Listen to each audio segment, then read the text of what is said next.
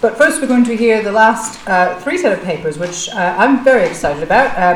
But the first one will be by Pascal Griener, who completed a degree at the École des Hautes Études in Paris under the supervision of Louis Marin, and his doctorate right here in Oxford in the Department of History of Art under Francis Haskell. He has written extensively on the history of photography, the history of collections, and on the historiography of art history. One of his many recent publications is La République de l'œil, l'expérience de l'art au siècle des Lumières, and he teaches at the University of Neuchatel in Switzerland, and at present holds the very prestigious professorship of the Musée du Louvre, the so-called Chaire du Louvre. Today, the title of his talk is Archiving Royal Heirlooms, the publication of the crown treasures of the Galerie d'Apollon in the Louvre and its materiality. Pascal.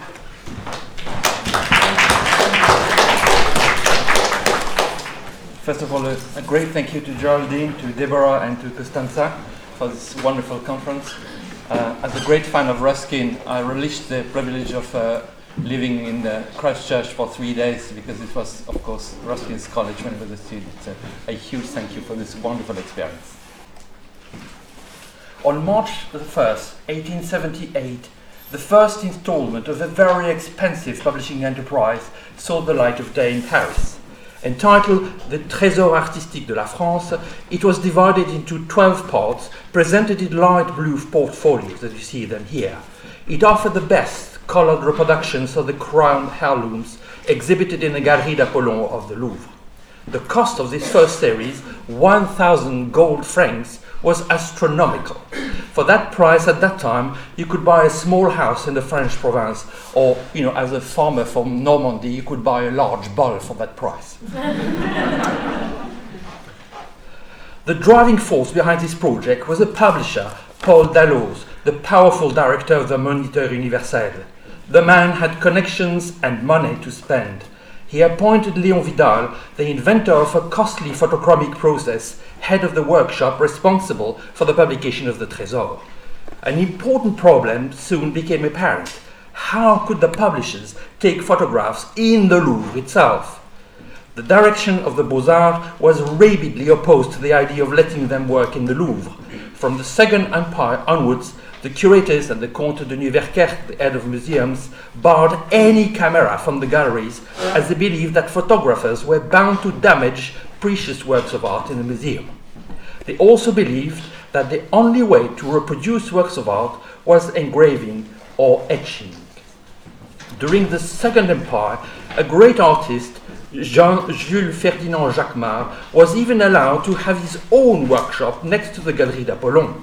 He mocked the shortcomings of photography and took pleasures in producing very polished etchings, as you will see here, where the shiniest objects of the gallery reflect the window of his workshop. Because it's here, the piece here on the right, you see actually the window of his workshop and the artist himself. A kind of signature which highlighted a virtuosity which was still beyond the reach of photography at the time. Dallow's aim in undertaking such a project was clear. As the president of the jury of the Union Centrale des Beaux-Arts Appliqués à l'Industrie, he was appalled by the low aesthetic quality of manufactured goods in France. This diagnosis was not particularly original. It was a great obsession of all European governments after the Great Exhibition of 1851. Dalloz thought that perfect reproductions of the most precious objects among the Royal Heirlooms would serve a pedagogical purpose. As for Vidal, he just wanted to beat Jacquemart on his own ground. The colored photograph you see here greatly impressed amateurs at the time. Léon Vidal, the son of industrialists from the south of France, had developed a technique which allowed for a perfect transfer of the photographic image to a lithographic stone. For each colored surface, a corresponding lithographic stone was produced. Vidal did not want to use yellow or grey colors in order to reproduce the effect of gold or silver, as it was commonly done at the time. A sheet of real gold or of silver was laid on paper, which was then printed on with a gelatinous translucent ink which let the metal sheet shine through. The effect was strikingly beautiful and gave depth, a body to the object represented. But in his enthusiasm, Vidal made somehow excessive use of color, as you can see here. He could not resist brightening the background of his images to such an extent that on such plates, sometimes they distract the eye, making it even difficult to focus on the object represented. I shall now reflect on the structure of this publication, a structure which shows that the author of the Trésor Artistique programmed its use, and more especially the way in which amateurs could archive it. Each portfolio contains one installment, that is, a series of colored photographs. Each photograph is accompanied by a text, a textual commentary, discussing the object represented. The object was not described, since the authors of the text say that the photograph spoke for itself. Each image is carefully mounted on cardboard and framed in a white passe-partout, as it's called in French. The lines surrounding the window are printed, but the golden rim is applied by a hand. At the foot of the plate, the names of the printing house, as well as that of the head of the photographic workshop, appear on each side. The authors of the portfolio clearly wanted to highlight the artistic value of their reproductions, which were framed like precious drawings by old masters. The inscriptions imitate prints which bore the name of the artist and of the engraver. Vidal was very keen to prove that a photograph should be granted a copyright as it was an original creation, an object of artistic interest, like any other artwork. In 1896, he even defended this idea in a publication on the subject. Here you can see the portfolio in which all this text and prints were put. At the same time, Dalloz did not want to produce a book, but a series of loose photochromes with the accompanying text.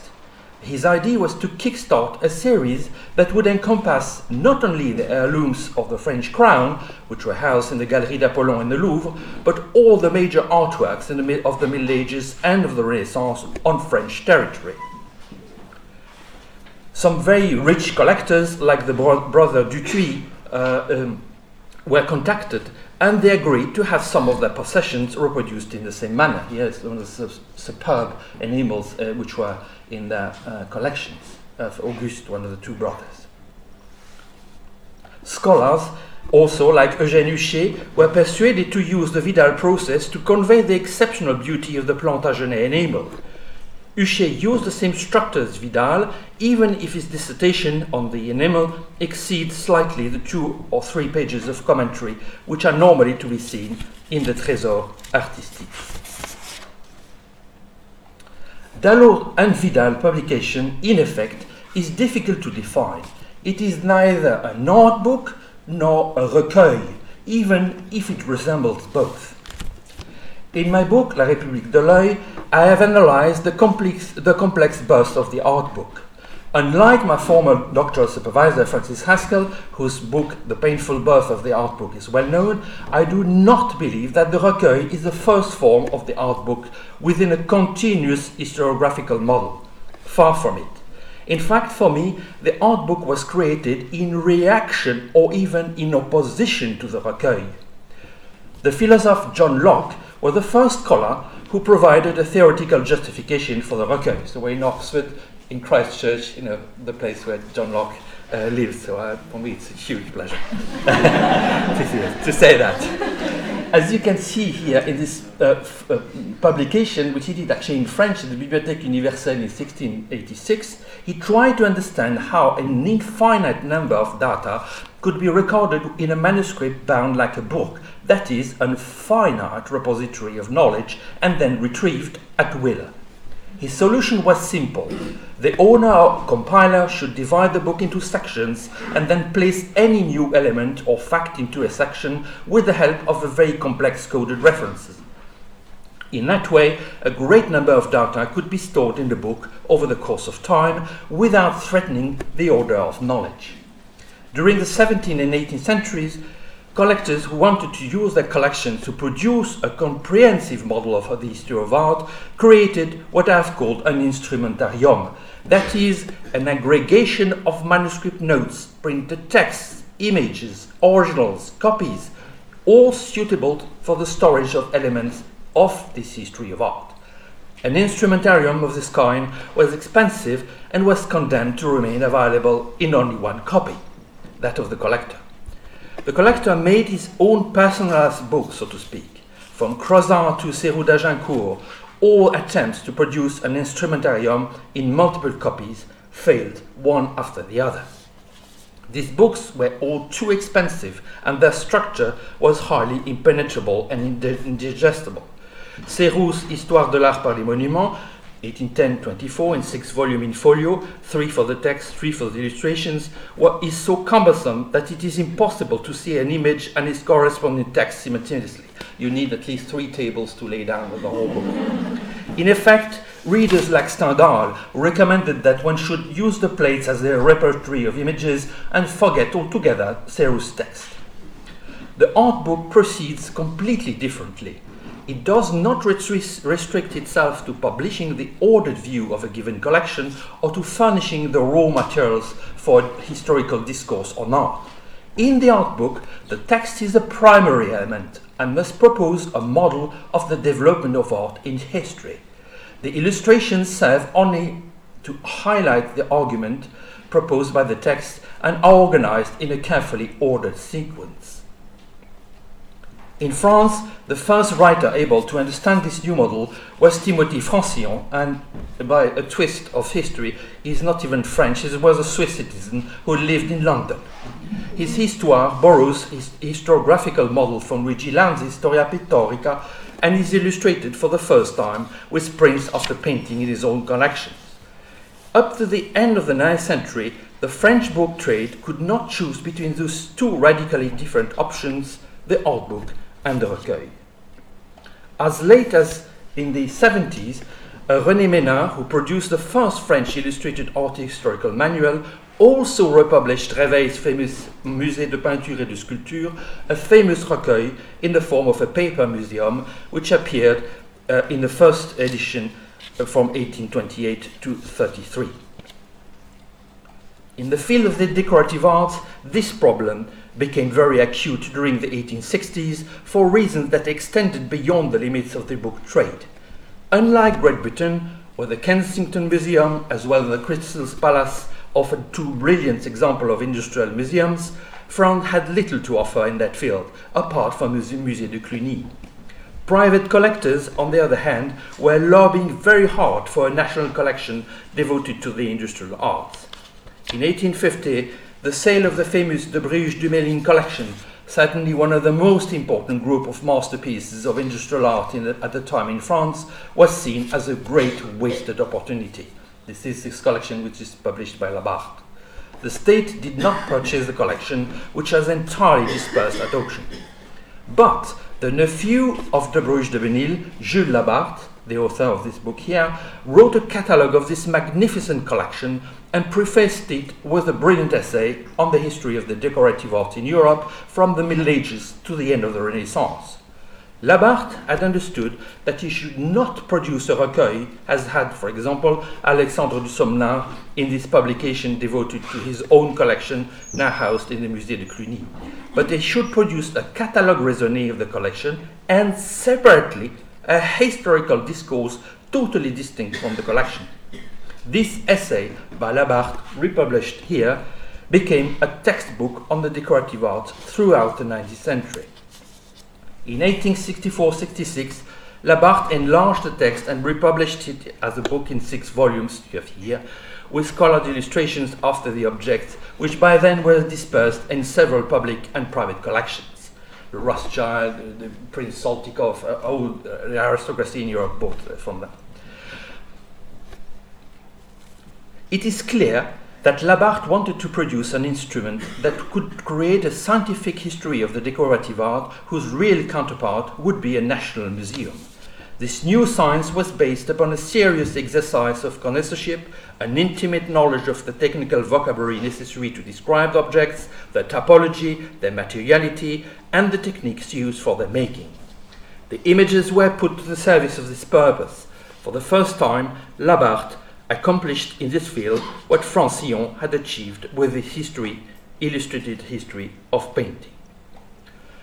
During the Second Empire, the Louvre Museum understood the challenge posed by the Kensington Museum and started to acknowledge the industrial arts. The Sauvageot collection was donated in 1856 and duly exhibited in a set of rooms. After the death of this donator, it was merged with the collections of decorative art. But when Napoleon III acquired en bloc the Campana collection, several people in France hoped that this huge collection, where the industrial arts took pride of place, would form a French version of the Kensington Museum. The Louvre curators opposed this idea with all their energy, and they finally prevailed. The Campana collection, you see here, and the objects were housed in the Louvre, but several of them were dispatched in the province, and the Musée Décoratif, a private initiative, was founded in France in Paris much later in 1882. Within this context, the Trésor Artistique de la France should be viewed as a multifunctional apparatus. First, it was a set of plates, of beautiful plates which were like works of art and had individual value. It was also a recueil which offered a vast documentation suitable for writing a history of the decorative art, understood by now as an independent pursuit. But it also produced a paper museum for the decorative arts in a country that could not boast of a Kensington Museum. The individual plates could be admired individually by craftsmen eager to increase the formal quality of their wares. Ideally, over time, the publication would cover all the most beautiful specimens of decorative art in France, both in private and public hands. Any purchaser of this publication could thus arrange his own paper museum according to his wishes. But in order to understand the full implications of the Trésor as a recueil, we now have to ask why the Galerie d'Apollon was selected as the first repository of industrial arts in France. During the reign of Napoleon III, the crown heirlooms were exhibited in the Galerie d'Apollon of the Louvre. It belonged to the crown estate, not to the nation. It was the case for the whole Louvre Museum, actually. The Bonapartes were trying to cast themselves as a great dynasty in French history. Napoleon III was completing the Louvre, and he hoped to be remembered as a sovereign who had put the final touch to 4 centuries of labor carried out on the palace of the French kings. The crown heirlooms highlighted the continuity existing between the old monarchies and the Bonapartes, although the new dynasty owed everything to the French Revolution, as you know. In 1870, however, the Second Empire had collapsed, and after the protracted struggle, the Republic imposed its rule in France by 1876. For the new regime, the Royal Heirlooms had become an embarrassment, and very quickly some members of parliament toyed with the idea of selling all these treasures. In the end, they prevailed, and in 1887 a sizable group of the crown jewels were put to auction in the Louvre precincts. The sale was organized in the Louvre. Only a few of them could be secured for the national collections as part of the national heritage. This is my contention, that the publication of the Galerie d'Apollon was seen as an attempt to provide a new image of this object as specimen of the decorative arts. It was obvious for every French citizen at the time that many of these objects, like Charlemagne's sword, had been worn by the kings and by Napoleon Ier during the coronation ceremony, and that they had a deep, symbolical, almost magical value. But within the Trésor Artistique de la France, these objects were suddenly reduced to the status of artifacts belonging to the history of the industrial arts. Dalloz and Vidal knew that these objects were under threat because of the deep royal symbolism attached to them. In a sense, the publication of this object may be seen as an attempt to justify their preservation in the national collections, where they would serve as a document bearing witness to a past which was by now buried forever. Finally, I should come back to the fact that Dalloz saw the Trésor as a teaching aid for French craftsmen eager to improve the quality of French ware. By the end of the 1870s, French industry was resolutely modern inasmuch as it used modern technologies and a new division of labor that was as far removed as possible from the system of the old guilds. Unlike Great Britain, where the Kensington Museum exhibited all artifacts as well as contemporary works, the Louvre restricted for a long time its representation of the industrial arts to the top of the range produced between the Middle Ages and the Renaissance. This could be interpreted as an attempt to deny the impact of modern times on the production of artifacts and simultaneously to bury past techniques and craftsmanship in a magnificent mausoleum, the Public Museum of the Louvre. In London, the Industrial Museum celebrated the versatility of forms, materials, and techniques. In Paris, the Louvre, in a reactionary way, produced a totally different vision of the world of artifacts. Golden objects with royal provenance, with their dazzling effects, were meant to stress the almost consubstantial unity between form, materiality, and techniques in France, as if nothing had changed since the French Revolution. In conclusion, I hope to have shown that the Trésor Artistique, like any publication illustrated with photographs during the 9th century, should be understood as an apparatus whose meaning and functioning may only be understood within the context of the book trade of the period, but also of the material as well as intellectual development of the art book. Here, epistemology meets the history of the material production of books and the history of culture in general. Because of its many uses for amateurs, for artists, for craftsmen, for art historians, this form is difficult to read today. Above all, the Trésor Artistique was trying to present photographs as works of art, but also, paradoxically, as objective records of objects. It was also trying to find its way between radically different book forms, which still vied for public attention at the time, the art book on one side and the recueil on the other side. As a result of these complex functionalities, the Trésor Artistique has been archived in very different ways, to the point that very few copies of this publication are complete. In other words, the Trésor Artistique fell the victim of its own functionalities. Thank you very much.